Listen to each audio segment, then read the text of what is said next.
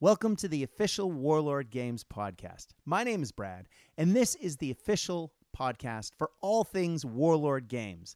And it has been a while since this show has been on the air due to a variety of hashtag 2020/2021 things. We have not been able to coordinate a few episodes, but fear not, the Warlord Games podcast is officially back, and we will have lots of episodes, not just this one, but we have plans for 3 or 4 more new episodes coming up in the coming weeks and months.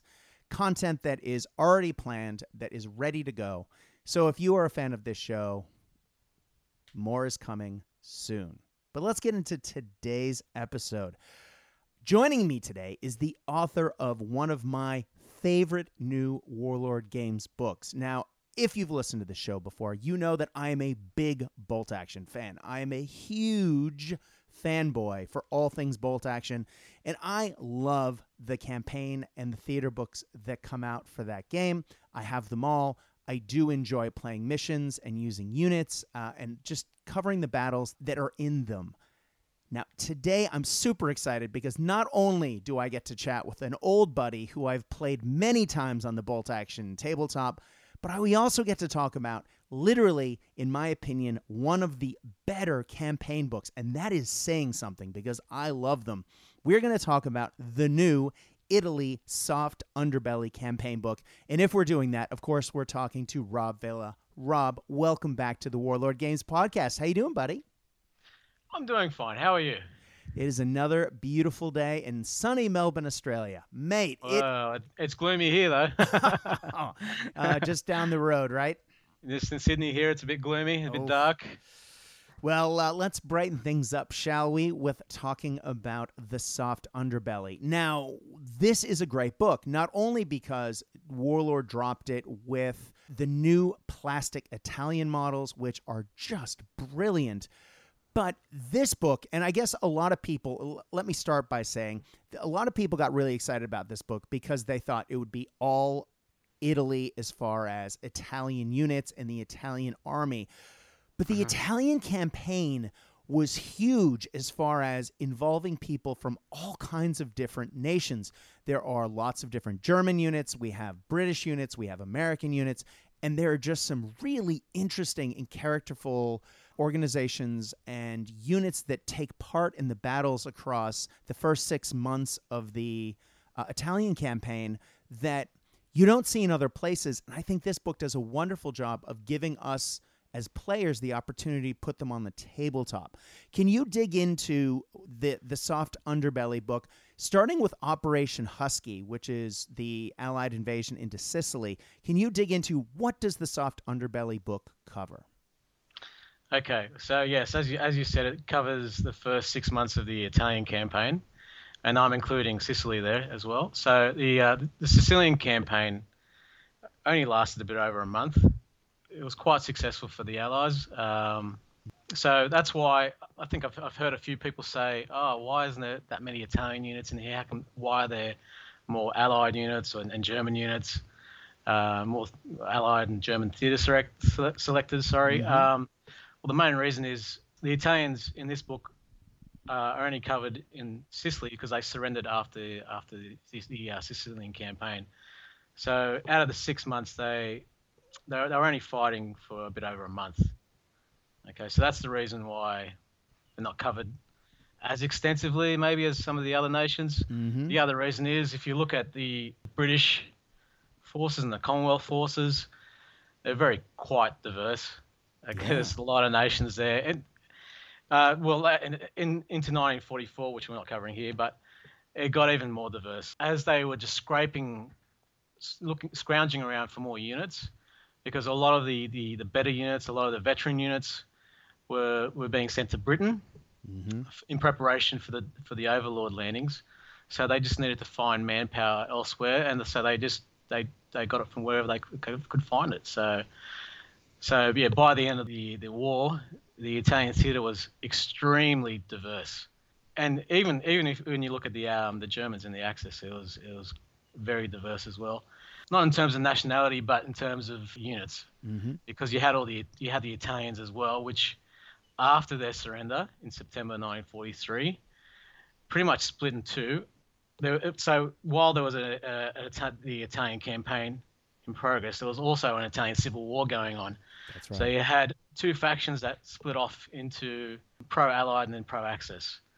Okay, Now, so that's you had all actually those forces as well. So that's not covered in this book. There you It's go. going to be covered in the next book. Okay, Ooh. but yeah, a lot of diversity in this theatre of operations. And then after Husky, the Italians pretty much had enough. If you look at the campaign, the Sicilian campaign itself, the Italians in the first few days just got absolutely butchered by the Allies. Okay, the Allies brought all their firepower to bear on them, and you had divisions that lost 2,000 men, Ooh. 2,000 casualties in one day. Their morale was already poor by that stage of the war because they had lost their entire army in Italy, which was the best army they had in the field. Their morale was completely broken. Civilian and military morale was completely shot up. So at the end of the Sicilian campaign, they were ready to surrender, and they did right at the start of the Italian landings. And this was done in secret. The Allies negotiated with the Italians in secret to establish this surrender. And it was announced just before the landings in Italy. And there were three separate landings there. So what was the German response to that? Because clearly they would not enjoy the as you put it, the soft underbelly being exposed, especially if the Italians surrender wholesale. Well, look, part of the mentality for invading Italy, and if you look at Churchill's view on it, was that it was the soft underbelly. That's his famous quote. Okay, the soft underbelly of the crocodile or the beast. Okay, he kind of identified landing in Northwest Europe as being the jaws of the beast, and the Italy being the soft underbelly. That would be the easier route to weaken the enemy. But as I talk about in the introduction, he wanted to combine that with lots of different landings everywhere in the Mediterranean. I guess he wanted to weaken the Germans bit by bit. Okay, death by 1,000 cuts rather than going straight for the jugular, which the Americans wanted to do. So there was a divergence in strategy there, and ideas. But he was completely right about the Italians. They were ready to crumble. So invading Italy was a necessity. They had to do it to knock Italy out of the war. But the Germans were very prepared for this. Okay, they had a plan. They had everything organized down to the last detail. It's called Operation Axis. At the first sign of trouble, they had troops ready to go just to invade Italy and to fill in the void. Okay, so Churchill was right in that, yes, the Italians would crumble, okay, would create opportunity, but I think they underestimated how well the Germans would react to the Italian surrender. Yeah. And they came in, they swooped down, and they just disarmed the whole Italian army. Okay, and they did it so well that they just filled that void in the space of a few hours. Unbelievable. The space of a day. Yes, it was dramatic. Well, you could see why that the Allies would think it would be the soft underbelly. I mean, clearly Hitler's Atlantic Wall was a formidable construction. I mean, you just didn't want to charge into that willy-nilly. So they needed to do a few other things. Plus, having done some reading for this episode, I know that, for example, Churchill and some of the other leaders wanted particularly U.S. generals where there was a wider variety of personality type to get more experience, especially working together before tackling a more difficult task, quote unquote, of going into mainland Europe. So this is an opportunity for American troops, particularly the leadership of those troops, to cut their teeth, so to speak, to be ready for the larger task, right? That's exactly right. Yeah, and I think that's part of the reason why they went along with the North African adventure, because the Americans were keen to go from 1942. They wanted to attack Germany head on in 1942, and the Dieppe landings proved they weren't ready. So and it proved they needed some battle experience as well. Okay, so logistically they weren't ready. They didn't have the forces yet in 1942, but the battle experience as well. And if you look at North Africa, the Battle of Kasserine Pass and a few other battles there, they definitely needed the experience. Sicily was an extension of that as well, and you know what? It was a testing ground for the D-Day landings. Sicily definitely was. It was up to that stage the largest combined operation in history. Yep. Okay, and it was actually a perfect testing ground for the D-Day landings to see what worked, what didn't work, to test their things like vertical envelopment, like testing parachute operations. Because the largest Allied airborne drops happened in the run-up to the Primosol Bridge operation, which is covered in this book, Yes. up until Market Garden. In fact, they used a lot of the same tactics that they used later unsuccessfully in Market Garden were used in Italy, particularly, of course, around that same battle, which was, again, jumping ahead, controlling the bridges for a fast...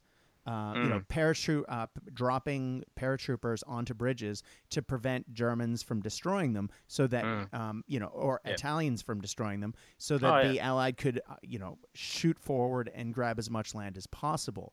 And of course, not always successful, kind of like Market Garden. But anyway, but it was amazing. Like, look, it's actually very comparable to the Normandy landings, because I actually, as you know, I wrote the book on D-Day for Warlord, and the comparisons are uncanny. They had a very similar effect when they were landed.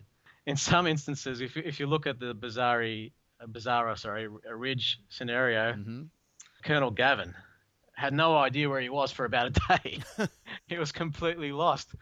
But they still managed to get themselves together and to take their objectives, right? And the other thing that was very similar to the Normandy landings was just because they were so scattered. In one way, it was a big disadvantage, right? Because your forces are scattered everywhere. But this creates so much chaos for the enemy, and they think the operation is much bigger than it actually was, because they're scattered over such a big area. They think they've landed like a whole army of paratroopers behind their lines, and it created a lot of fear and panic, especially when you look at the Italian coastal divisions, okay, which pretty much didn't want to be there. They wanted to be at home with their families. They were older guys. They're about roughly our age. They didn't want to be there. As they call it, a qualified success, because a lot of things didn't work, and the friendly fire incidents were crazy. They got shot up not once but a few times by their own ships and their own anti-aircraft fire, and they have suffered so many casualties from friendly fire. Okay, so there was all these little quirks and things that they needed to work out, and they did by the D-Day landings. If you look at the D-Day landings, they were so successful because they learned a lot of lessons from the landings in North Africa and Sicily. Okay, so and Sicily was an improvement over a much greater improvement over the Torch landings in North Africa. Exactly. So they kept on learning, and by D-Day they nailed it pretty much. And that, obviously there were still things that went wrong in D-Day, but generally it was a magnificent achievement. Exactly. And that gives, because it's those hard lessons, a lot of the battles that take place in the Italian campaign, there's a lot of hard-fought conflicts, which, when you translate that to the Bolt Action tabletop, means that you can have some great games. So let's get back to the book for a second. It is a monster. You put out these huge books, man. So we have 176 pages on this book, and it is packed, filled with history, with maps. But as always with the campaign books, we have a ton of great historical-based scenarios. Now, I will get to everything else in a second. Fear not, gang. We're going to get to the armies and the new units and all that good stuff soon. But 13 new missions, and they are great ones. I particularly love missions, and it's one of my favorite part of these books. And you've done an excellent job of laying out both the history around each one of the missions, giving us an overview, giving us the objectives, the setups, all the special rules, and the units that you need for that. and in some cases, in actually many cases, giving us special units to represent the forces that are actually presented in them. Now, you must have done a ton of research to take that 6 months and narrow it down to 13 solid missions that are of such great quality and detail, man. Are there any favorites you have in here? Because I always love to ask that, because authors and doing the research always have their favorite couple. Of the 13, what are some of your faves? My favorite, definitely the crossing the Kalor scenario. That is definitely my favorite. We had so much fun playtesting this. The one thing I'd say, it might be a bit hard for people to get 8 105mm guns, but you could always substitute, I guess. And I think a lot of these scenarios, the one thing I'll say about these scenarios is that they're quite grandiose. Yes. They're big. All right. They're meant for big groups. Okay. And I've done a few things with the rules to help ease that, I guess, because when you're playing with big groups, it can get a bit chaotic and where the dice go. So I've done things like separate colored dice for the, and that's not new, but separate, but I've highlighted it and made sure, guided people to do that. Yeah. Okay. So there's different forces that come in as reinforcements and this and that.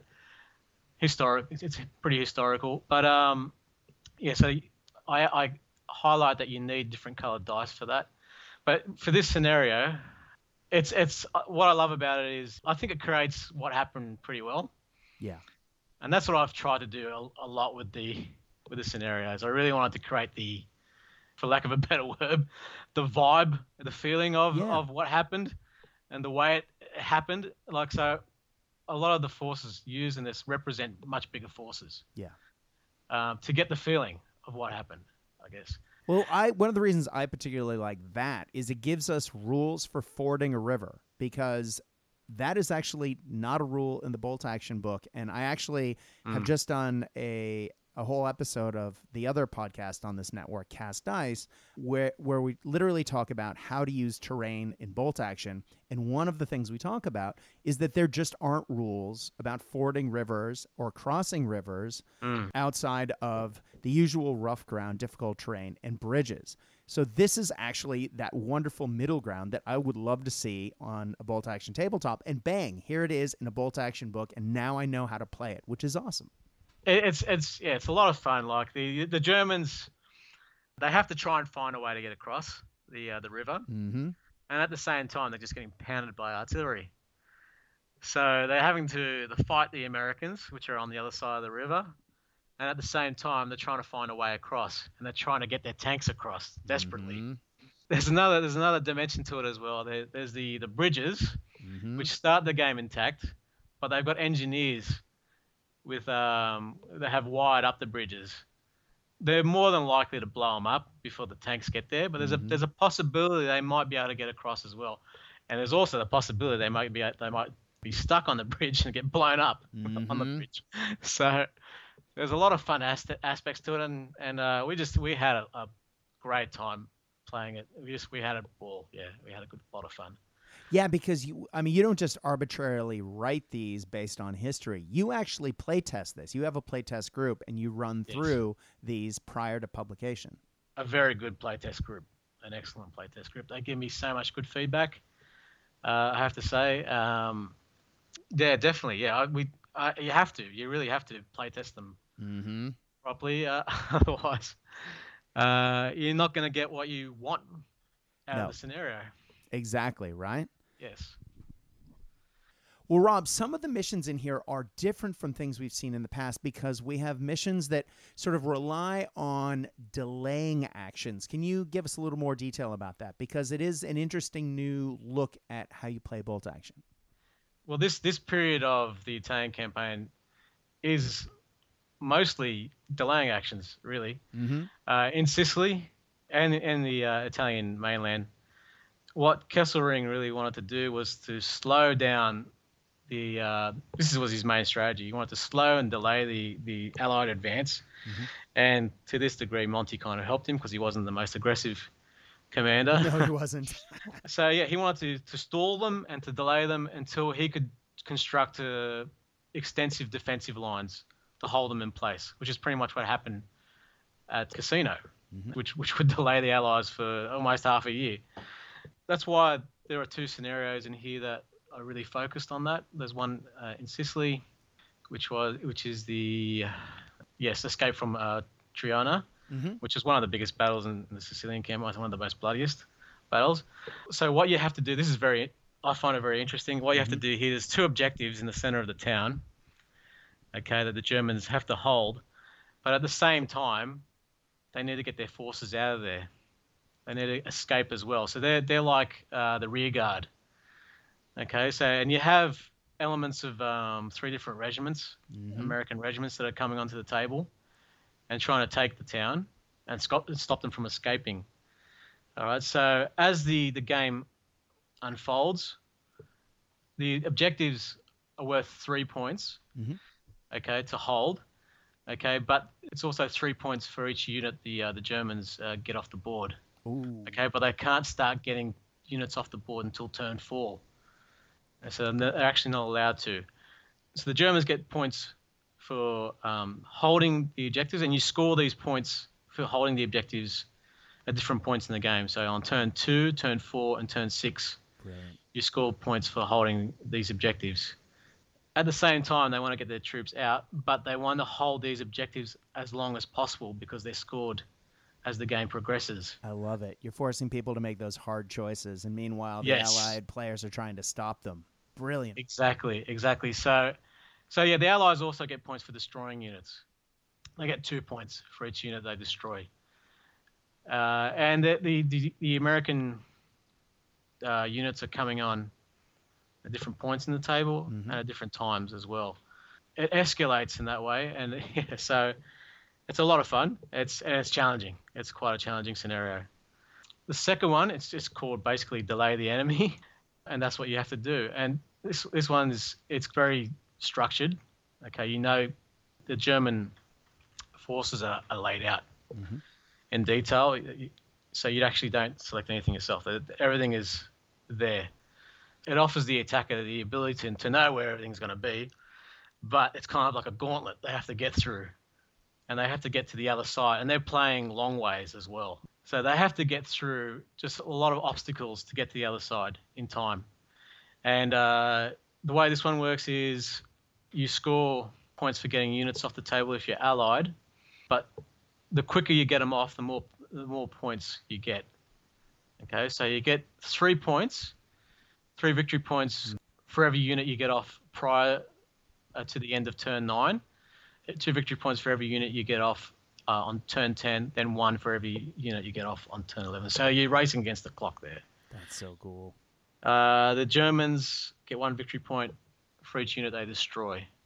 Well, actually, it's for every unit they stop from getting off the table's edge, for the defender's edge, including destroyed units. Yeah. Well, that will give you a very different bolt action gaming experience than you would get in a lot of other scenarios, right? Yeah, so there's pretty much two ways you can go to. So you can go through the minefields and you can go through the wire, or you can go through the open area, which is further from places you can actually get cover. Yeah. So you have to weigh those two things up as well. So, and it's interesting what we found when we play tested. It's interesting to see which way people go there. Any spoilers about which is quote unquote easier, or do people have to find that out the hard way? I think they're both hard. I think Okay. they're both hard. Yeah. I was gonna say neither one of them sounds particularly easy. Rob, I gotta say, when reading this book, one of the things, as I said earlier, that I'm so excited about is the inclusion of a lot of those interesting units that aren't particularly covered in other campaign books, or we don't see on the Bolt Action tabletop in other places. And one of those units that I really like, and I know it's been mentioned, and I know they appear in a few other places, but one that is particularly covered in this book, and especially has its own scenario, is the Devil's Brigade. Can you get into the Devil's Brigade mission? Because it is cool, and I don't want to say the name. Monte la Defensa. Yes. I'll say it. Okay. Well, growing up as a kid, one of my favorite war movies was the Devil's Brigade. Yes. Okay, it's It's a fun movie. It's a brilliant movie. They get so much stuff in the movie wrong. Mm-hmm. Okay, there's so many misconceptions about the Devil's Brigade in the movie, but it's still a great movie. It's still one of my favorite movies. And so I had to cover them in this book. Who wouldn't? You're going to cover them. They're so interesting. But this is a smaller battle, right? You've mentioned some of the grander scenarios, and we're going to get to an even bigger one in a second. But this is on a 4x4 table, and one of the highlights of this particular mission is stealth. Talk us through that. Well, yeah, it's a theme in this book that I tried to bring out with not only the Devil's Brigade, but with a few different units. Mm-hmm. But yeah, so pretty much in the first few turns, the Germans are getting pounded by artillery. Mm-hmm. Okay, if you've seen the movie kind of covers this. They are totally unaware that the Devil's Brigade have actually climbed the mountain and are behind them, because they thought it was not possible. I'll just talk a little bit about the strategic importance of La Defensa, because it was, I'll talk a little about the winter line, okay, at the end of 1943. Mm-hmm. So they had few ways to get across this mountain range, the Nine Mountains. Okay, one avenue was called the Mignano Gap, and both sides of this gap were surrounded by mountain peaks. To the south were a few, it's called the Camino Massive. La Defensa was pretty much the key to the whole massive. In November, they tried to get up there, and they tried to take it in a frontal assault, failed miserably, and they were up against very elite troops. The 15th Panzer Grenadier Division was a very elite unit. And, so that failed, and they brought the Devil's Brigade in, which arrived just before, not long before. And they were pretty much specialists in mountain warfare. Specialists in a lot of types of warfare. I was going to say, pretty much, not just mountain warfare. Oh, yeah. They were the precursor of the Green Berets, pretty much. Yeah. The Green Berets, the modern Green Berets, were modeled when they were established on the Devil's Brigade. But what they did was they were great at scouting as well. They were trained in so many methods of warfare. But what they did was they actually found a route to get to the top, but it was sheer cliff face. Mm-hmm. But they thought they could do it, and they actually got there undetected. And so the Germans had no idea they were there. And they scaled it, and they got behind the enemy. And the Germans only left one sentry there because they were just so convinced no one would take that route. 1 sentry, that's crazy. Yeah. So yeah, they was completely surprised. So one of the mechanisms in this scenario is the Devil's Brigade can move in silence. So in the first few turns, they're actually getting into position, okay, using stealth. They can be found out by the Germans. Okay, so there's a special rule where every time the Devil's Brigade move, a dice is rolled, and they can be detected. That's right. And when they're detected, the whole hell breaks loose, and the battle starts. So that's one of the main mechanisms. Now, these scouts, they're harder to detect. Yeah. So there's the SSF scouts that are very hard to detect. So it's actually, when they are detected, the Germans actually have to re-roll a dice for them. And it's a 50-50 roll. So yeah, but once they do that, they have to either destroy the Germans, get them down to a certain amount of units, or push them onto the furthest quarter of the table and contain them there, where they surrender. So yeah, it's all about stealth. Now, I did mention a grandiose scenario at some point. Yes. Shall we talk into the club level scenario that you've included that is Yes. just a little bit bigger than what people might normally play on the tabletop? It's massive. It's massive. When we Right. play tested it, it went for a whole afternoon, and we had a ball. We had a good time. It's the Tamale scenario, which is it's a lot of fun. It's interesting. Briefly, I'll just go over the history there. Monty envisaged an end run around the German lines because it was at this time, it was autumn, and the rivers were bloated with rain and flooding. Okay, so they were very difficult to cross, which was a very common thing in Italy. all these fast flowing rivers flowing down from the mountains into the ocean were a major obstacle. And in the autumn months where you had torrential rain all the time in Italy, they would just bloat and just flood. Yeah. So to avoid it, he landed troops behind enemy lines, so a pretty elite contingent of commandos and troops from the 78th Infantry Division, which was a very good division. But Kesselring reacted quite quickly, and he sent the 16th Panzergrenadier Division, which was an amazing unit. Pretty much, it was. If you look at when I talk about Salerno, they contained 3 times the amount of troops they had with their one division, and they ripped units apart. And in the opening stages of this battle, they did the same thing. They just charged in there, and they just caused hell, and they almost drove them back into the town. They threatened to drive them back across the Biferno River as well. But the time of the arrival of the Irish Brigade saved the day. Okay, and that's what I try and capture in this scenario. That the Irish, there's lots of different elements in this scenario. You start with the forces on the table. You've got 2 camp groups, so like the lead elements of them. That's right. Then you've got the British with Chavas Force and elements of the 78th Division. Okay, and slowly the Germans stay with those units, but the Allies slowly get reserves to try and slow the momentum and eventually push it back. Okay, so there's 3 objectives in the scenario. I think the one in the town is worth 2 points, and the other 2 objectives are worth 1 point each. Now, what makes this interesting is how big the map is. It's a huge map. So the forces involved in this are huge. There's thousands of points. Yeah. Okay, that's why it's meant for a bigger group. Mm-hmm. Because you can get a lot of people involved in it. You can have two people controlling the Germans, and if you look at the British, they've got like 3 or 4 separate forces. Yeah. So you can get 6 people playing. Right. So yes, the board is 18 by 4 feet that you play on. You've got 2 objectives that are quite close together.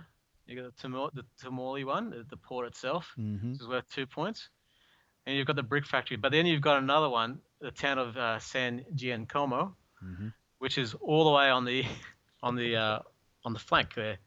So you have to weigh up. Okay, am I going to just go for those 2 objectives? Just go all out of those 2 objectives up there and there, or do I want to get that extra point, which is way over there? Yeah. Am I just going to surrender it to the other guys? So yeah, all these things come into play, and so yeah, the Germans, their speed is important because they need to outrun the Allied reinforcements. So they just need to make their breakthrough, and they need to hold the objectives before they get overwhelmed by the Allied reinforcements.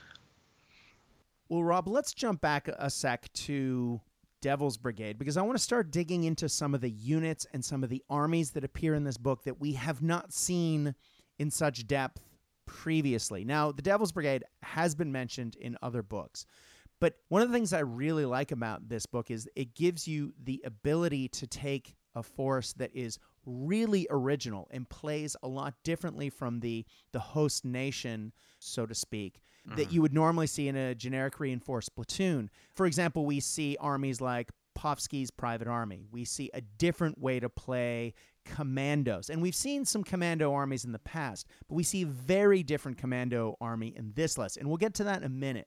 But we also have the RDTX, the Italian commandos. We also have about 1 million different flavors of Commonwealth troops, and just particularly around the Commonwealth troops and the Devil's Brigade and a few other particular armies in here.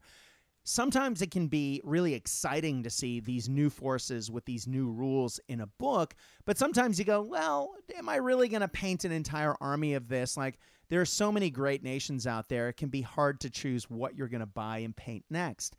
But what's really cool is, in reading this book and talking with you today, I realized that my existing American army just by doing a quick Google search of the Devil's Brigade uniforms, for example, I realized that other than the distinctive red badge on their shoulder, they're wearing generic U.S. infantry uniforms. So I can actually use my existing American Army to play a Devil's Brigade force using the rules out of this book as painted right now. And I think that's really exciting because it gives us as players the opportunity to field the armies that we already have.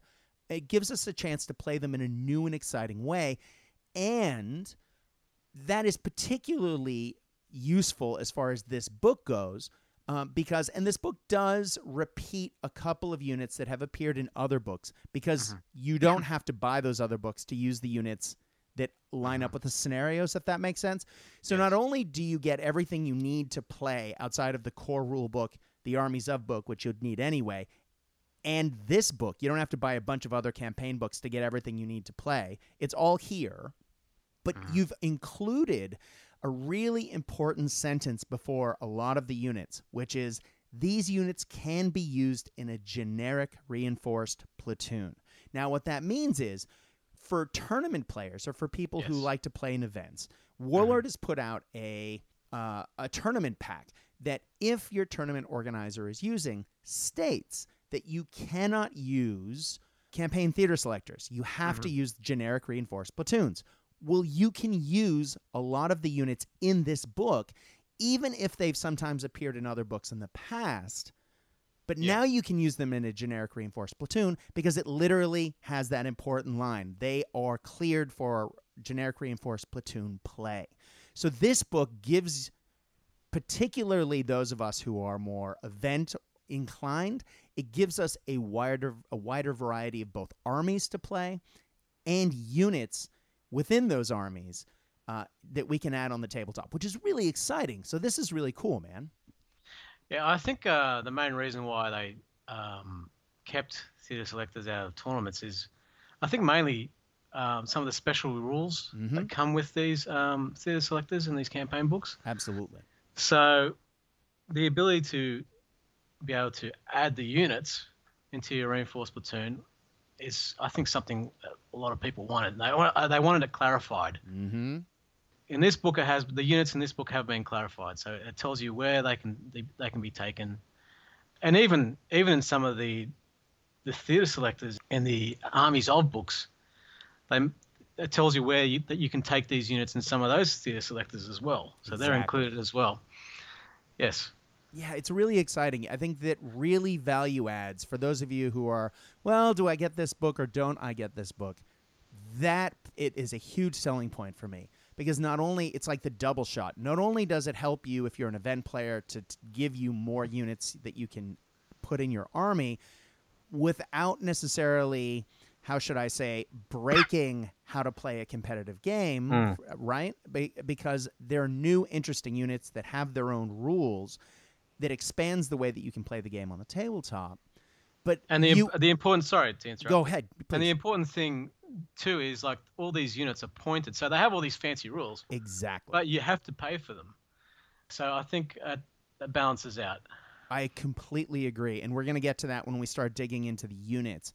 But again, it also is really exciting that it gives you the opportunity to play a lot of really cool, new, interesting armies using the models that you already have painted, which is just awesome. Well, let's get into that. Let's dig into the Devil's Brigade in particular, because clearly I just brought up that I'm excited about playing those because I already have an army, a painted army that works for that.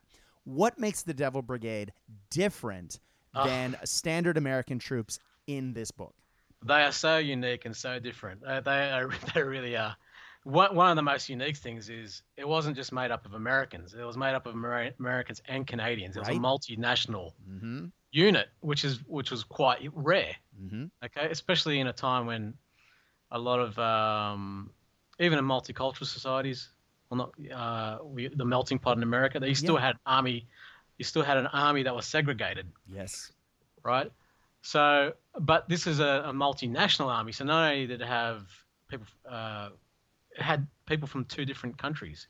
That's right. In the one unit. Another special thing about them is they were trained in so many different methods and so many different types of warfare, even amphibious, parachute training, mountain warfare, skiing warfare, name it, they were trained in it. They were one of the most trained units in the entire war. So the other thing too that makes them unique is their weapons as well. They had unique weapons which you'll see in the actual unit itself. Mm-hmm. Okay. Well, they're able to, and now you mentioned that cross training, and particularly around mountaineering, that plays into their special rules, right? They're able to negotiate difficult terrain, unlike most other units in the game, in that if you give them a run order and they're going through difficult terrain, that they can move 9 instead of 6. Yes, that's right. Which is huge. You may not think it's only 3 inches. But, man, difficult terrain can really slow you down on the bolt-action tabletop. And having that extra 3 inches for run, got to remember, that includes if you are, quote-unquote, charging someone. If you're assaulting someone, that's an extra 3 inches. Yes. That's huge. Not to mention, bolt action is a game of objectives. Being able to move 3 inches through difficult terrain when your opponent may not be able to do that, that's big, right? Yeah. And they're not Superman. The terrain still affects them. Exactly. But they're not going to just run clear through it. But they still have an advantage over other units not trained in that type of warfare. Mm-hmm. Okay, so and they can scale. Look, this is one thing. This is one goal I had with this book. Okay, there are so many cool rules in the main rule book that just aren't used, or there's types of terrain that aren't used because it's just easier. Right. And the game doesn't you can avoid them very easily. Yeah. You know, so if you've got units that actually interact with impassable terrain, you're going to put more impassable terrain on the table. You're going to have those elements. If you have units that are good at night operations and there's rules that give them benefit during night, you're going to use the night rules more. That's right. Okay, so I tried to do that with the D-Day book. I had a lot of scenarios that were at night because, obviously the parachute landings were conducted at night. But I think in this book I've added them to the units and to the reinforced platoons. So they're actually more of a part of the game. If you look at the Devil's Brigade, I think the Rangers. Mm-hmm. Sorry, the Rangers reinforced platoon. Darby's Rangers, yeah. Yep, they can opt to attack at night. Mm-hmm. And they actually have a special rule which lets them see better at night. That's right. The commandos have the same rule, but they've got suppressed weapons, which means they don't get the muzzle flashes. But I'm getting sidetracked here. Let's get back to Devil's Brigade. But I want to bring up something you said earlier. You've included a lot of cool new rules that really gives units that individual flavor, but you've pointed them appropriately. So it's not like you're getting some crazy new unit that really doesn't work that might blow out a game if you're playing in a generic reinforced platoon, just standard game. You can use these units. They're pointed appropriately, so it's fair, it's even, so people can really add the flavor to their existing armies, but it isn't going to break the game, so to speak. But you've included, let's get back to the FSS section. Sorry, the FSSF section. It's hard to say. Yeah, we'll say that 3 times fast, Devil Brigade.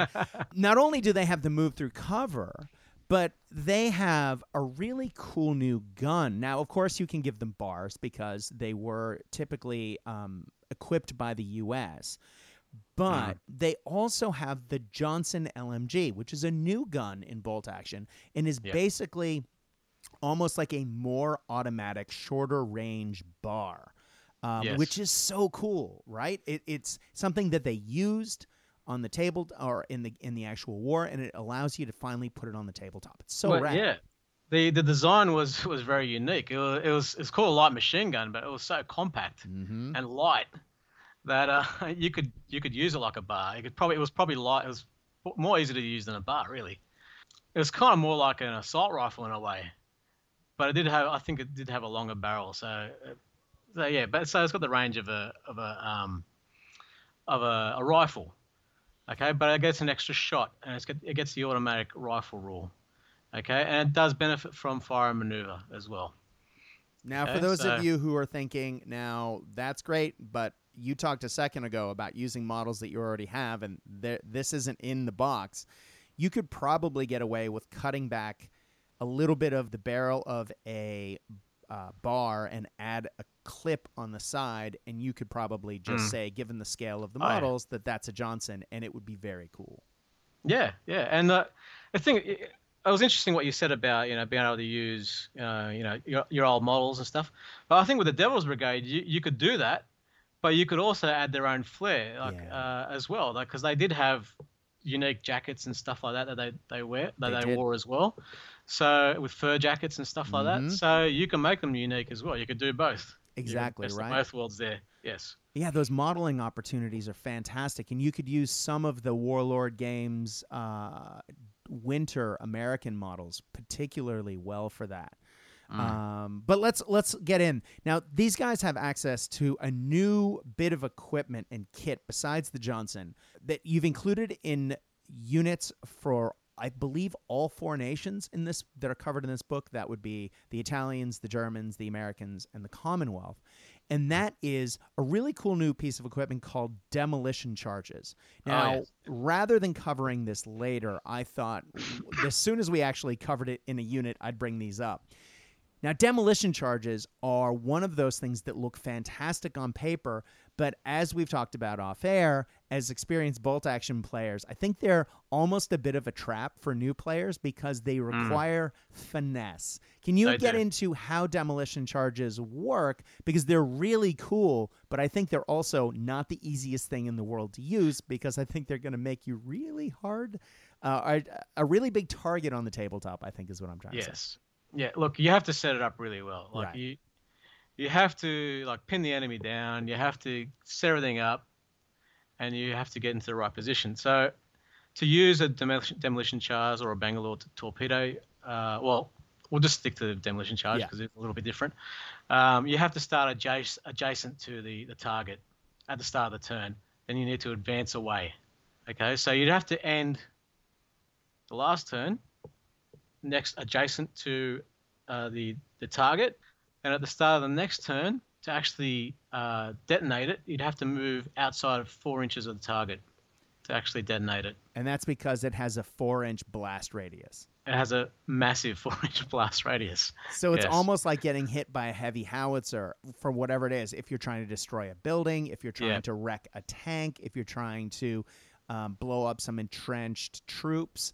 But again, you have to end a turn next to that thing, and then you have to start the turn running away from it because you've set the demolition charge, and now you're running away before it blows you up, right?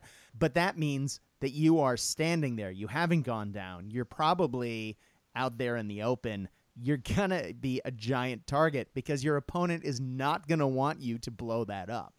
They'll try every possible way to stop you. Yeah. Exactly. Out of everything in this book, that is on the top 3 things that I cannot wait to try is putting some demolition charges in and just seeing what happens on the tabletop when people have the option. Because, spoilers, as someone who likes to run big cats in my German army, I love to drop buildings. Be it my Sturm Tiger. I have a beautifully painted Warlord Sturm Tiger that I love to fire that giant gun and blow up buildings with my opponent's squads in them, and or just driving through those buildings. Love it. And this just gives me a new way to blow up a building. Did you ever play the computer game Company of Heroes? I didn't, but I've heard that I would love that. That was one of my favorite things in the game. We had these commandos running around and engineers with demolition charges. And you'd have to charge up to the building, set it up, and just get the hell out of there as quickly as possible. Exactly. So I was partly inspired by that, but yeah. So it was one of the most fun. It was the most fun things about that game. So I really wanted to have that capture that feeling in bolt action as well. Well, bolt action has been called the quote-unquote Hollywood rule set, right? And I don't see that as a bad thing. I actually see that as a good thing. It allows you to play out those cinematic moments in World War II movies and television shows that we all know and love. It allows us to put it on the tabletop in a fun way.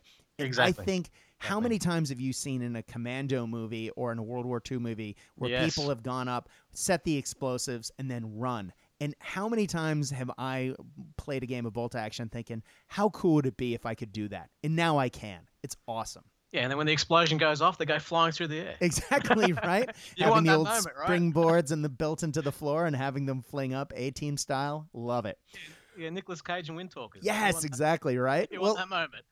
Well, let's talk about Bangalore torpedoes, because you mentioned those earlier, and though they are slightly similar to what you've done with the demolition charges, they are a much more specific tool to eliminate light terrain on the tabletop, which is, again, not something that you typically have been able to do on the bolt action tabletop previously. Can you talk a little bit about how the Bangalores work?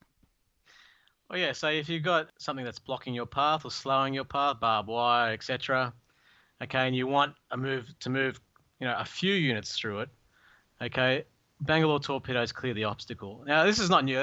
I think both the demolition charges and the Bangalore torpedoes were in the D-Day book. Yes, but I made them generic in this one. Yeah, so they can clear the path, okay, because if you've only got like one unit passing through, you probably wouldn't bother using it. But like if you've got a whole force, like a big push that you want to get through, if they can clear the way, they can get ahead and clear the way. It could have an impact. Yeah. So they're worth 10 points. Could have a good impact to clear the way for your advance. Yeah. Well, let's talk about some of these other special units that appear in this book. Let's talk about the Rangers, because you did mention Darby's Rangers, a.k.a. the Black Death, a.k.a. X-Force. X-Force. The coolest names for a unit ever. And I know we've seen those names in other places, but how cool would it be if that was your unit? Anyway, talk to us about how X-Force. Yeah, exactly. Well, let's talk about how Darby's Rangers are different from regular Rangers, because they are significantly different than your quote-unquote plain vanilla Ranger force that you get out of the regular armies of the U.S. book. The big thing is they've got the same Rangers lead the way special rule. Mm-hmm. Okay. But when you combine that with Acna carry training, it makes that even more potent, because they can run the 9 inches through rough terrain, so they can get into tough terrain, hard terrain, and do it quickly and get into the good positions. That's right. Quite quickly. They're very good at night operations as well. They were historically, as were the commandos, using stealth, so they get the light recognition special rule for night operations. Okay, and as I mentioned too, you've got to link this to the reinforced platoon, where they get the option to attack at night. Okay, so, and look, you don't have to do that if you don't want to. No, exactly. But I find the night fighting rules really interesting. I love the night fighting rules, and I think that once you get used to them, it just becomes another part of the game. It just flows pretty well. It becomes very natural. So I would like to see more night fighting going on bolt action tables. That's one of the reasons why I've done that. Okay, and it gives them a different edge, and it makes them interesting as well. So they have tough fighters, and they're expensive though. 16 points. They really are, but they not only are they expensive, you can really tool them up in a variety of different ways to make them more expensive. But they're one of those great toolbox units where if you have an existing American army and you need a particular tool to accomplish, or 2 squads, and if you have some points to play with, this is a great squad to add. Well, that's what special forces are all about, right? They're about being that tool that you need at certain times. So that's why they're specialized, and they have specialized training. That's right. Well, let's talk about the 82nd Airborne, because we've seen a lot of U.S. airborne troops previously. We've even seen glider engineer squads or glider squads previously. So in this book, we get some new units to represent your American airborne or paratrooper / glider squads. What makes these different? Well, I've pretty much, I think I mentioned it in the little blurb there. Yes. They had 2 different distinctive types of engineer units, the paratroopers. They had the parachute engineers and they had the glider, and they're actually equipped differently. Yes. So one had flamethrowers and the other one had light machine guns. Mm-hmm. So, but I've merged them together, so you've got both options.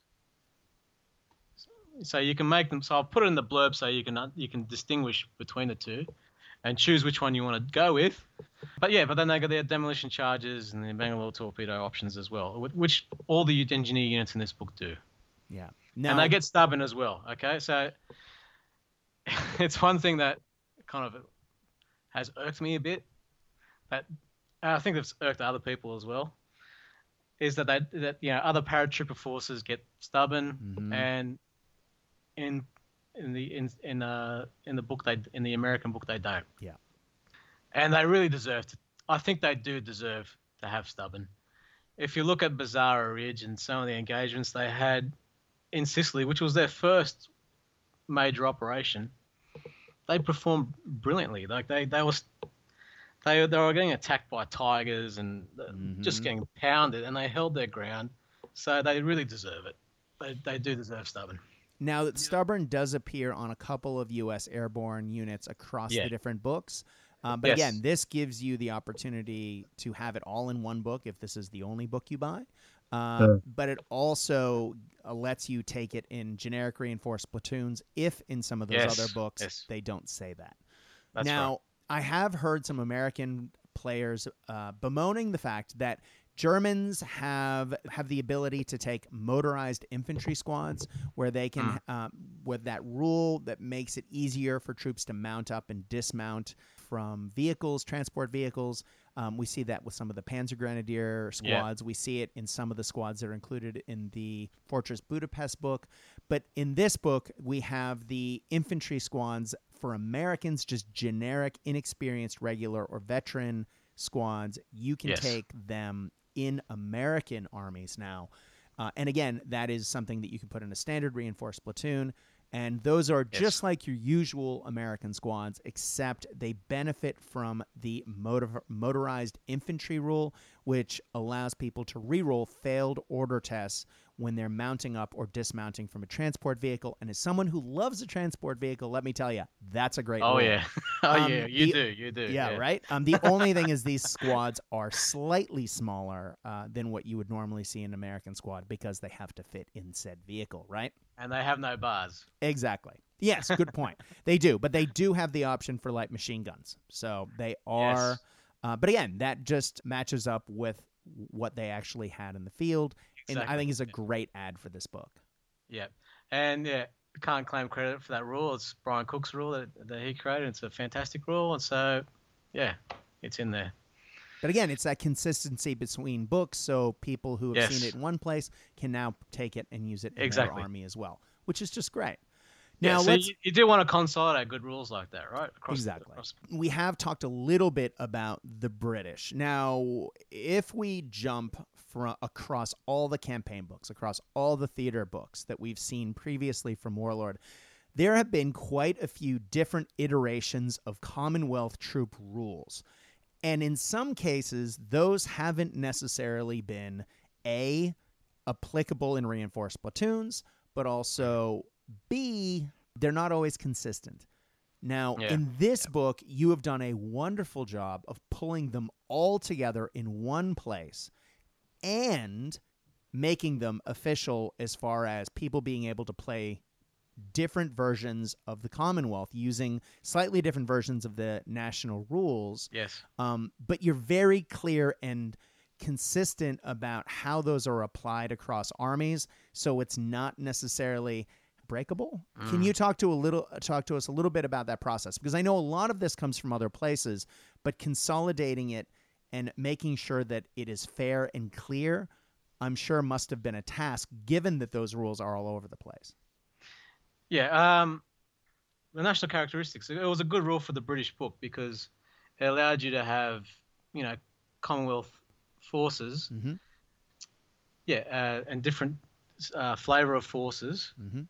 Okay, for the Commonwealth. But I wanted to kind of the problem with that rule for me was that you can have like a reinforced platoon that had one of those national characteristics that didn't really match all the units you had in your force. So you could have like Gurkhas with British troops or commandos and stuff, but they had this one national characteristic for all of them, which to my own mind just didn't work well, like thematically. Yeah. So what I've done here is I've given each nationality in the book their own flavor and their own rule, which is mainly from the national characteristics. So there's less complication, but some are new as well. And it allows you to have the mixed platoons with the different national characteristics as well. Right, okay. But you don't get the benefits across all of them. It allows you to differentiate those because a lot of times those forces did appear mixed together in battles, and so it allows you to feel that on the tabletop, but in a way that is fair and represents each of those units having different rules in a sensible way, if that makes sense. Yes, and people are very familiar with the national characteristic rules, so that's why I tried to stick to those. In some cases, I've created new things, but so it is less complicated because it can, if you've got a few different forces in one reinforced platoon, there are a few different rules there. But if you know them well, you get used to it. Well, I love that you've included the rules. Now we have national rules for the Scots. And as I'm married to a proud Glaswegian, being able to add a bagpipe to my existing British Army might be something that I do shortly because it really is cool and adds a new way. Again, all you need is a generically painted British Army, add a bagpipe, and Bob's your uncle, so to speak. Yeah. You're ready to go. And in the D-Day book, I had a bagpiper in there as well. You did. I love bagpipers and I love all that stuff. I go to the military tattoo when it comes here to Australia. I love all that stuff. Exactly. So it's very Scottish, and if you're gonna have something that represents the Scottish, you have to have bagpipes, right? Exactly. Well, man, there's so many great rules in here as far as in units. I mean, we have, and I'm just going to skim through some of these because we're running a little long, but we have Irish infantry squads, we have Guards infantry squads, Indian infantry squads, Canadian infantry squads, Canadian engineers. There are just tons. But we also see more specific Commonwealth troops in the form of, we see paratroopers. And we see, and I know you're going to want to talk about this. I know yet another commando list. Now, people are commandoed out. That's what I heard. Yeah, people keep saying, "Oh, not another commando list." But this is very different from quote unquote other commandos, be them the generic quote unquote vanilla commando squads we see in the British book, The Armies of Great Britain, but also in some of the other theater selector books. These are very different. Not only do we finally get like really good rules for the Royal Marine Commandos, which are different, but we also get some great new and different commando rules. How are these commandos different than the other commandos we've seen previously? I think the usual version of the commandos in the bolt action books, the assault troops. Exactly. Which they were in the latter part of the war. They were assault troops, vicious assault troops. They were very good assault troops. But there's all all that stuff misses is the fieldcraft of the commandos. What were their strengths? The real strengths were they were very stealthy. They were very hard they were very good at camouflaging themselves. They had all the fieldcraft. They were good at traversing terrain, and surviving in the wilderness, and all these types of things. So and I've used the hidden special rule to bring that out. And I've heard some people say, hidden's not reused that much and all that. But if you look at the scenarios, the vast majority of the scenarios have the hidden rules in there. That's right. So they're very hard to spot. But then you've also got the suppressed weapons. Yeah. As well. So you can have them with only one unit because they weren't that widespread. It's silenced weapons. Which allows them to stay hidden when they fire. Now, it is a short-range weapon, but the fact that they are hard to spot means you actually have to get quite close in. So they could actually be immune to fire for a while and spray away with their weapons if you play it well. Anyway, so Yeah, and they've got Masters of Concealment, makes them hard to spot for any type of unit, so recon units, all types of units. Okay, they've got an extra NCO, which makes them hardier morale-wise. Okay, you take out one of the NCOs with a sniper, they've got another one. They've got the demolition charges. They were trained to use explosives, especially earlier in the war when they were doing the covert operations. They've got active carry training. Now, there is a little bit of difference between active carry training and the mountain warriors and Freddy's Freighters special rule, in that they can traverse any type of impassable terrain. Those other special rules focus mainly on vertical pieces of terrain, so hills and mountains and high pieces of terrain. With the active carry training, you can cross rivers, you can cross all sorts of terrain. Brilliant. So it's actually a little bit different. Yeah. So with the suppressed weapons, it also nullifies the muzzle flashes special rule as well. So they're good at night, and they have the option in the commando reinforced platoon, to attack at night. So if they're attacking the scenario, they have the option to attack at night. Brilliant. And nothing looks cooler than a suppressed Sten. I'm just trying to figure out how I can convert those because they look so cool. Google search it, kids, if you didn't know what they look like already. Yeah. Oh. Another unit that's in here that hasn't been in other books that I'm aware of but I've heard of in the past I'm very excited to finally get, Popsky's Private Army. Yes. Right? Because they are really strange. Of course, we're talking about the number one demolition squadron. Yes. Yeah. Or as it became. Legends. Yeah. Legends. So these guys just drove around in crazy Jeeps. Talk to us about this, because it is a very different army than what you would normally see on the Bolt Action tabletop. Yeah, similar to the SAS in a way, but they were, I think, a little bit more specialized. Yeah. They did a lot of reconnaissance work, but they did raiding work as well. And they went deep behind enemy lines, very deep behind enemy lines. And when they landed in Italy, they just went on this big adventure behind enemy lines. It's pretty crazy when you read about it. There's a few good books about one written by Popsky himself, one written by one of his officers. So yeah, there's some very good reading out there about Popsky's Private Army. So yeah, their morale was extremely high, and you had to have guts of iron to do some of the stuff they did. So that's why the RTU special rule is there. The teams are quite different. Now, look, you're not going to fit many guys in a Jeep. No, you're not. Their crews were 3, so that's why their infantry squads are only 3 men.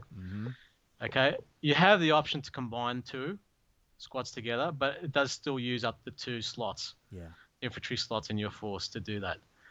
But you can make them 6 men with 2 NCOs as well, if you wanted to. Now, so they've got their own officer, but yeah, the Jeeps. So you got your Jeep that's similar, a little bit different to the SAS Jeep. Okay, but then you've got the flamethrower Jeep. Yes.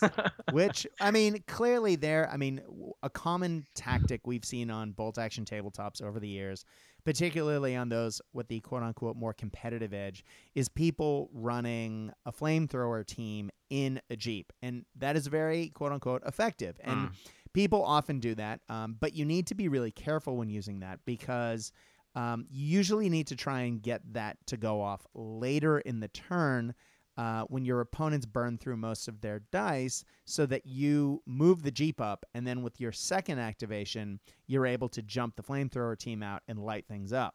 However, in this squad, you have all of that in one dice. And what that means is you are able to both advance and shoot on the same order dice with a flamethrower in a mobile platform of the Jeep. Now, that's great. I think you still have to be a bit careful too, though, because this thing is a death trap. Oh, my God, is it ever, right? It easily catches fire rules on it. It is an infantry flamethrower, not a vehicle flamethrower. Plus, it has the internal rule. So, yeah, you are going to blow up real fast if anyone shoots you. And this is a soft-skin vehicle. So, not to be taken lightly, kids. Yes. But again, It's appropriately Evel pointed, Knievel I kind would of say. thing. It's Yeah, it's exactly. It's something Evel Knievel would do, pretty much. Mm-hmm. And I think that's why this actual weapon didn't get past the prototype stage. I think they realized that. Mm-hmm. And you've got guys that are highly trained, valuable assets. You don't want to just waste them Exactly. in a death trap, right? So, Mm-hmm. but I had to have it in the book. Yeah. You just have to have it because it's so unique, right? So historically, they never used it. Okay, but we're playing a game. Exactly. You want something cool like this And it's cool. to be able to play with. Yeah, right? Yeah, for sure. So good. Well, let's we can't talk about the soft underbelly of Italy without getting into the Axis. Now, here we see another version of the Fallschirmjäger army list. And again, these are different than what you would normally see. And we see different Fallschirm pioneer squads as well. Again, we get the introduction of demolition charges for the Axis side, Bangalore torpedoes as well. But we also see a really cool new weapon. And there are earlier versions of these and later versions of these, even though we are, again, still talking about the same 6-month time period. The equipment did change over the course of that 6 months. And so we saw the introduction of Panzerfaust 30. Now, I have not seen these before. They are really cool if you Google search them, but it's basically a point-blank Panzerfaust, right? Yes. So that's what's interesting about this period. It's kind of, there was like an infantry weapons revolution going on. Mm-hmm. You had assault rifles and you had handheld anti-tank weapons. So this process, this period, late 1943, was when all this stuff was evolving and coming out. Now in the Italian theater, they got all this stuff later because it was a sideshow. Let's face it. Exactly. Unfortunately, it's a very interesting theater of operations. Mm-hmm. But by the Germans and especially the Americans, to a lesser extent the British, because the Mediterranean was very important to their empire, it was a sideshow. So they got all this stuff later. Okay, so this is mainly for the historical player, this aspect. I saw another podcast where they were talking about what's the point of this and what's the point of that. Yeah. It's flavor. It's flavor. That's what the point is. Exactly. And it matches with particular moments in time. Not everyone likes to theme their army to particular battles and particular theaters. I do. It's more for the historical play. Yeah. Yes. I love that. I love to play, a fun, I don't want to say competitive because I don't want people to think that I'm necessarily, building lists to kick people's teeth in, but I want a good close game of bolt action. I want to be challenged. But I also want to theme my force around particular battles and moments in history. And having these different squads to line up with those particular conflicts allows me to do that. And I love that. Yeah, and it shows you the evolution of all these factors coming into play. Yeah. So it's interesting in that way. And if you want to have a Fallschirmjäger unit that was fighting in Ortona, you can have exactly what they had. Right. Exactly. I've done the research for you. You don't have to do it. And it's different from the forces that fought in Sicily and Salerno, right? Yes. I busted my head trying to figure out when all this stuff came out in Italy. It's very hard to do. So, yeah. But we for those Fallschirmjäger players at home, besides the having the introduction of the Panzerfaust 30, if you want to play with a more traditional Panzerfaust or not Panzerfaust force, we do have the introduction of a new Fallschirmjäger officer. Now, it is more expensive than your standard one, and it is slightly different equipped, but you get the NCO apprenticeship rule, which means that these guys give a +1 command bonus to other Fallschirmjäger units. Yep. Now, that's probably not great if you are trying to run a generic German army with 1 or 2 Fallschirmjäger units. But for those of you who want to really theme a Fallschirmjäger force, it's brilliant that you are able to take a Fallschirmjäger officer who has the additional benefit of matching up with other Fallschirmjäger units, giving that extra command bonus. That's awesome. It's quite powerful. I have said this is the historical side of things, but these units are competitive as well. They're tough. Like, they're expensive, but they're worth the points. Exactly. They're worth the points. Now, the officer, the main reason why I did this, I did the NCO apprenticeship. This is one of the main reasons why the Fallschirmjäger were so just tough. Yeah. They were one of the toughest units in the entire war. When it comes to esprit de corps and morale, they were unbreakable. And this is part of the reason for that. The officers had a close relationship with their men.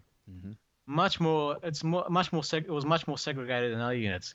Much more division between the officers and the non-commissioned officers and the troops. Okay, and with the Fallschirmjäger, there was a much closer bond there, and they respected the officers highly, and the officers had to spend time. That's why it's called the NCO apprenticeship with their men, and they had to form that bond, and that's why they was just so tough, so amazingly tough. And the Italian theatre of operations, their reputation was really amazing before that, but when it comes to fortitude and toughness, the Italian theatre of operations really demonstrated that when it comes to the Fallschirmjäger. If you look at Casino, it's legendary. It's legendary. Well, it's where they got but the reputation. You look at Altona and some of the operations in late 1943, it's the same.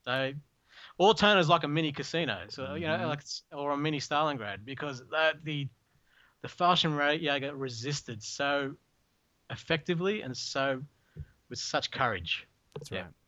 That's right. Well, we also see beyond the Fallschirmjäger, for those of you who have ever wanted to take some Italian tanks in your German army, not the other way around, you are able to take two separate assault guns that have been renamed from the Italian book in your German forces. So you have the Stug M41 and the Stug M42, which you can just use in your generic German forces.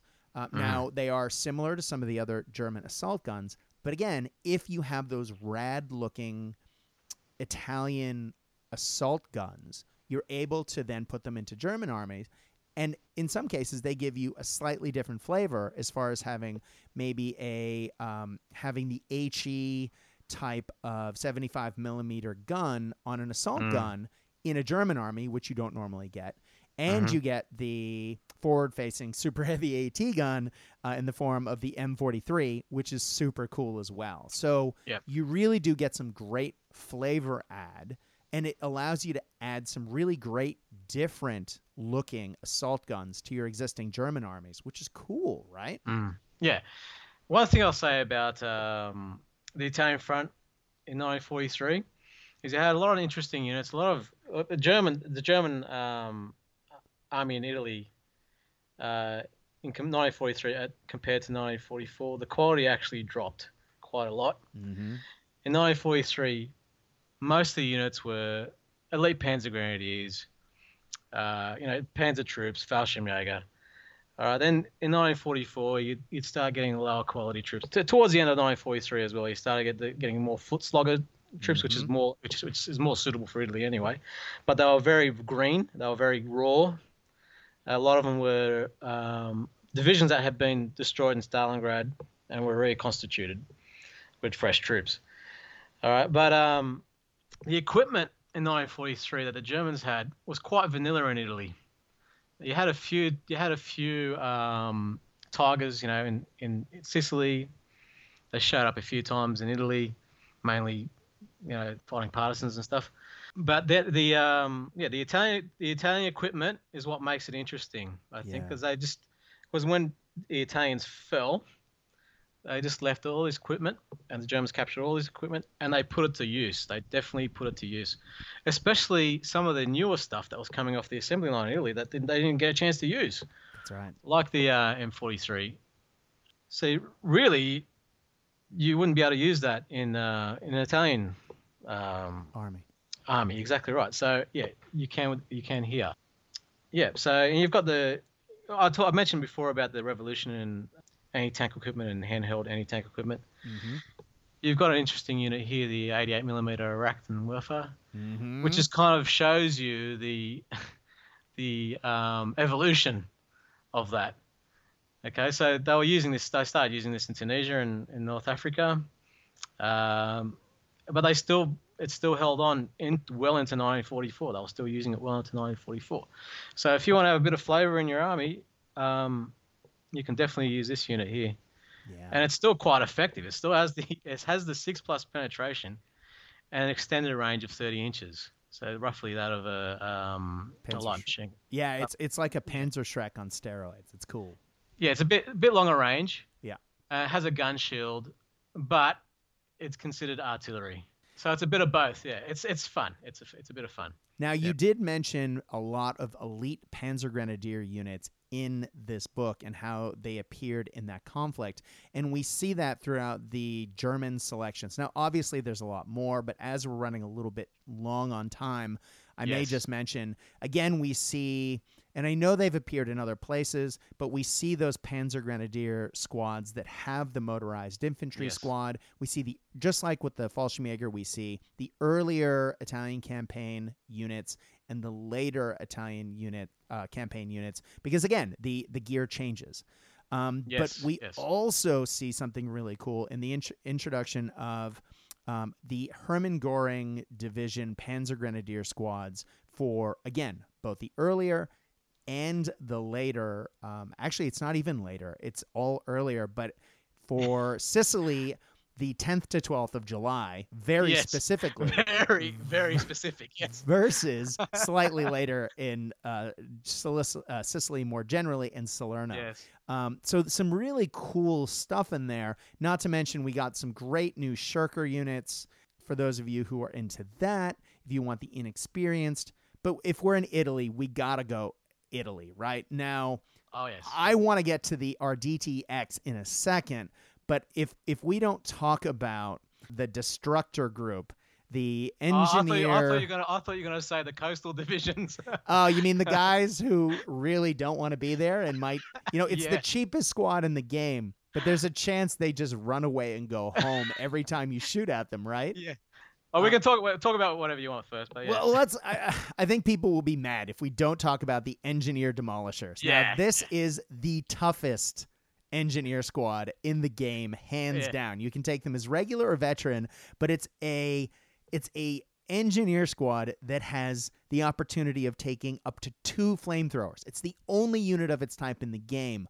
But before people start yelling cheese, ladies and gentlemen, they are super expensive. They are loaded with gear and rules, but you're going to be paying through the nose on that. No one's going to be running an army of all of these. So don't worry if you do play in events, seeing this everywhere. It is an Italian unit, but it is very hard, as in tough as nails. It's cool. It's a great ad for those Italian players.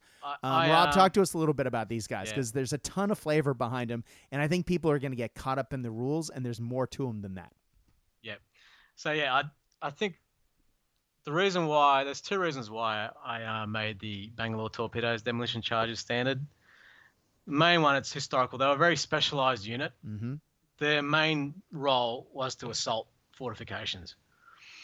Right, that was their main role. Yeah. So very specific. But the other thing too was historically they were equipped with 2 flamethrowers. So I wanted to have that in, but I didn't want this unit to be spammed like nuts. Yeah, either. Exactly. So that's another reason why I made those things standard. Okay, but in saying that, it does make them very versatile as well. If you lose your flamethrower, you can still play around with demolition charges, right? So, and the reason why I divided them up into the support group as well, because that's exactly how they were structured. They were actually quite big squads, but they were essentially broken up into those 2 groups.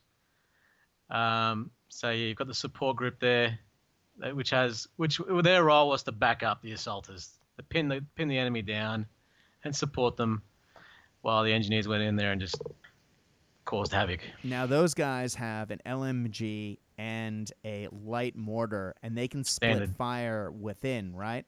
So they can also just really sort of throw out pins to pin people down while the big squad goes in to try and lay down the flamey goodness or the explosives, right?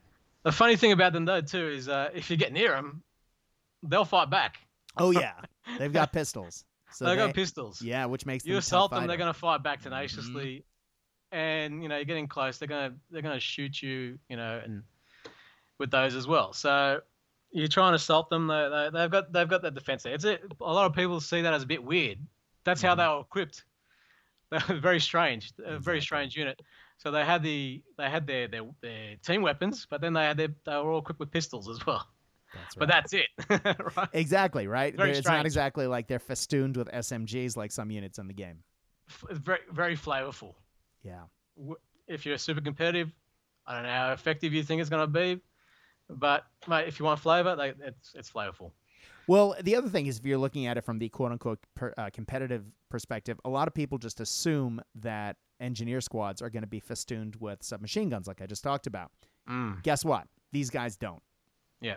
So you're paying a lot for basically a rifle squad, but you have the option of taking 2 flamethrowers in there as well. So it's a specific tool for a specific purpose if that's suiting your army, if you're that type of player.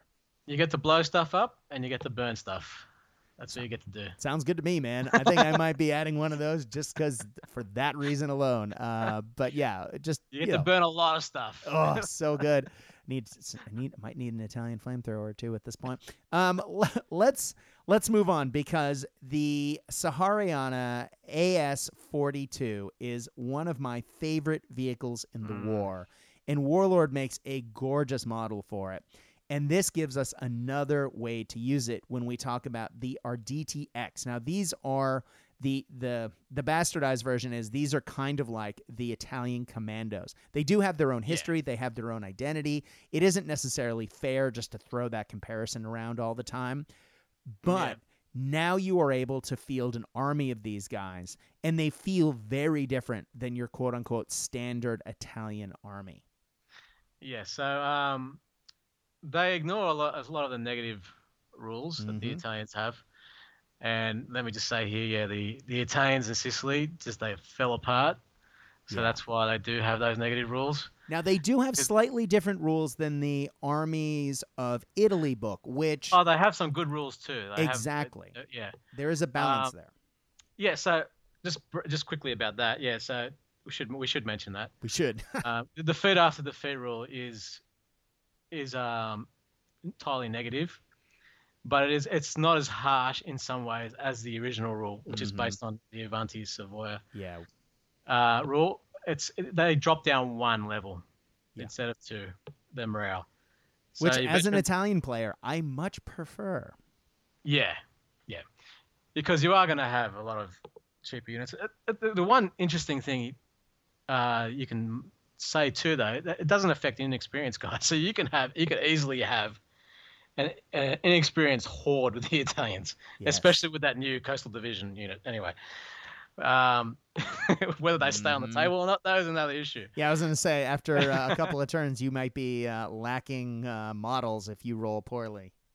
But the elite troops are very elite in this as well. So the Arditi ignore bad officers rule. Poor officers, sorry. Poor officers. Yeah. So they totally discard that, and they have the Forza di Anamino rule, which was in the Western Desert book as well. That's right. Okay, which definitely suits them. So the elite units are pretty tough. They're pretty tough units, especially these ones. And the Arditi Saboteur section. I'm glad you're bringing this up. It's one of my favorite rules. Yeah. They pretty much get the Brandenburg rule, but it's kind of watered down a bit. It's a bit harder because they did all these raiding operations, but they weren't that successful. Right. They were still learning. Yes. The commandos had, if you look at the history of the British commandos, they had all sorts of disasters in their earlier operations. So the Arditi were in their teething period. They were still learning things. Things were still, they were still learning how to be saboteurs and raiders, in a way. So that's why they've got the inexperienced saboteurs rule, because they had mixed results with their raids. Yeah. And what that means on the bolt action tabletop is that you have a 50-50 chance of making it harder for your opponent to bring units onto the board from reserve. Which is still great. Right? Man, I wish most of my armies had that rule, because making it harder for my opponent to get the squads that they need to get where they need to go, that's huge, again, in a game where movement and getting to objectives is so important. Yes, definitely. So yeah, it's still very effective. And they've got the behind enemy lines. Both the DD section and the Saboteur unit have behind enemy lines as well. So they bring on reserves more easily, but they affect the enemy's reserves negatively. So yeah, so it's a big advantage. Your reserves are coming on a lot easier, and the enemy's reserves are harder to come by. So you can definitely take advantage of that. Now, we did mention the Italians do get new national rules. If you are playing scenarios / you can just use those in generic games as well, not just in that. You can replace the normal rules found in the Axis powers with these rules if you want to play a different style of Italian army. But you have 30 pages of theater selectors that people can draw from, which really gives people interesting new ways to play the game. There's just so many great army ideas in here. You have been a bad man for my wallet, because I've been immediately going, I wonder if I could build an army of that. Doing my job then, eh? Oh, my God. There's some, like, this book has got my juices flowing in a way that has maybe, I've been wanting some good bolt action inspiration, and there is a ton of it in here. So, yeah, you've given me some really bad ideas. Now, it should also be said that for those of you who don't have the Battle of the Bulge book, first of all, shame on you. It's one of my favorites. But you've included in the generic units for the armies present, you've included the rules, so you have them present, so people can include units like chaplains and intelligence officers, mule teams, et cetera, et cetera. They're great. They're great rules, and I think they should be in every book, and they should be in every reinforced platoon. Written there. Right. Because people won't use them if they're not listed there. Mm-hmm. That's what I've noticed. I never see these on the table, but they should be on the table. They should. Right? So that's really why I wanted to do this. So they're used more. We want to see a bit more variety on the table, right? Exactly, right? And yes, we should talk about the Naval Observer. Mm-hmm. Okay, so this is an offshoot from the D-Day book, which I got a lot of feedback on. A lot of feedback on. This is quite a controversial unit. It is. Because it can have a huge impact. So I've modified it and I've repointed it. For something that can just totally turn a game. Yeah. I've made it really expensive. Yes, and it is. But it could be a total waste of points, because if you get shot by a sniper, you've wasted 200 points, right? Mm-hmm. So, but if it comes on, it's devastating. It's devastating. Exactly. But I've actually modified those rules as well. Yeah, I was gonna say it's toned down. It's toned down. I have toned them down as well. So, cost is 180 for regular, 195 for veteran. British can upgrade their forward artillery observer for plus 80 points. Mm-hmm. Big change is the tank flipping thing, right? Yeah, that's the controversial one that everyone's talking about. That's right. So to be able to do that, you need to roll a 6 now. Yeah. Not just a 5 or a 6. Mm-hmm. Okay, so I'd really, when I first designed those rules, I was really enthusiastic about this. I thought it was really cool.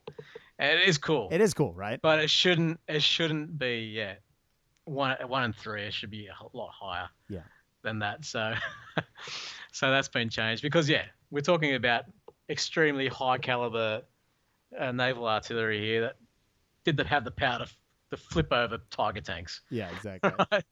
So you want that in the game, right? You want to be able to flip over a Tiger tank. So it's still in there, but it's less likely. So when it actually does happen, it's really cool, right? Yeah, when people started banning them from tournaments and stuff, I said, okay, yeah, Time to look at these again. look, let's fix this thing. This thing is Exactly. not loved. Yeah, and the thing too, let me just clarify something. Yeah. It's a generic rule, but it actually has to be mentioned in the reinforced platoon for you to be able to use it. Okay, so it's not available in any generic list. Okay, from the army's old books and all that kind of stuff. It actually has to be mentioned in a theater selector to be able to take it. Right. So the other generic units in here, they're pretty much in all of the reinforced platoons. They're available in pretty much all of them. Okay, because they were standard troops that people had in their armies. So different nations had in their armies. Yeah. So they should be available. They should be able to be taken, I think. Yeah, Mark Barber did a fantastic job with those rules. So they definitely should be used more, I think. Yeah. Agreed. Well, Rob, I'm sorry to say, I think our time is up. I think we're actually probably twice as long as we should have run today. But I think that just speaks volumes about how much is in this book. Again, we're talking about a book that's 176 pages. This thing has some serious heft to it, and there is so much great content. We could talk about the history. We could talk about the missions, the history behind the missions, the units that are in it. Again, 30 pages of theater selectors and the specific rules about how to make your army different than just the standard reinforced platoon that we all know and love in a bolt action as it is. There is just so much great content in this book. We could literally talk for hours. I mean, we just scratched the surface of each of the things I talked about, and we're at almost 2 hours. If you are into bolt action, if you are looking for some inspiration, if you play those 4 armies, or even if you don't, there is so much great content in the Soft Underbelly book. I cannot recommend it enough. Rob, thank you again for all of your hard work in putting this together. I know that you like to put together a highly detailed product and that you know your stuff, and that has been evident in our conversation today, man. So thank you again for taking the time, and thank you for making this book. Thank you, Brad. I enjoyed it. I actually enjoyed it quite a lot, talking to you about it. So, and it's good to just clarify a few things as well about it. Because I think there has been a bit of a misconception that this book just covers the entire Italian campaign. It covers the first 6 months, and so I wanted to split it that way because, I wanted to end it before the big battles of Anzio and Cassino. Yes. Which dominated the latter part of the campaign itself. Now, I don't want to get into spoilers because I know you're not allowed to talk about a lot of things, but you do mention in the introduction of the book that there will be more to come. This is a prelude to the rest of the Italian campaign, and as someone who desperately wants to play the battles around Cassino on the table, I know we have a mission already in one of the books. Don't yell at me. I know. I've played it. I want more, and I can't wait to see the Rob Villa detailed dig into that conflict. It's going to be rad. I can't wait. I'm my own worst enemy, man. Too much detail. I'll get bogged into it. Then I have to sweep all the detail away and try and bring it back to reality. Exactly. Yeah. Well, again, brother, thank you for your time. It is always awesome having you on, and I can't wait to talk the rest of the Italian campaign with you at some point in the future. Excellent. Look forward to it. Guys, thank you so much for listening today. I know there has been a break, as I said at the beginning, in the Warlord Games podcast. We will be back very soon with more content. You can find this podcast and the regular Cast Dice bolt action content, and there's been a lot of it recently on this podcast network. If you go to any of your podcatching sources, it is Cast Dice, CASTDICE. If you go to the Facebook page for Cast Dice and you message it with feedback for this show, that is the overall podcast page for this podcast network. My name is Brad. Hello. I will respond to your feedback. If you have particular shows or topics that you would like me to cover on this podcast, please message and let me know what you think.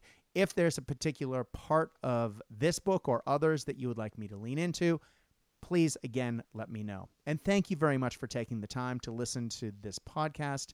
And please check out Warlord Games' other social media. They have some great content on Discord and on YouTube. Ladies and gentlemen, thank you very much for taking the time to listen to the Warlord Games official podcast today. Good night.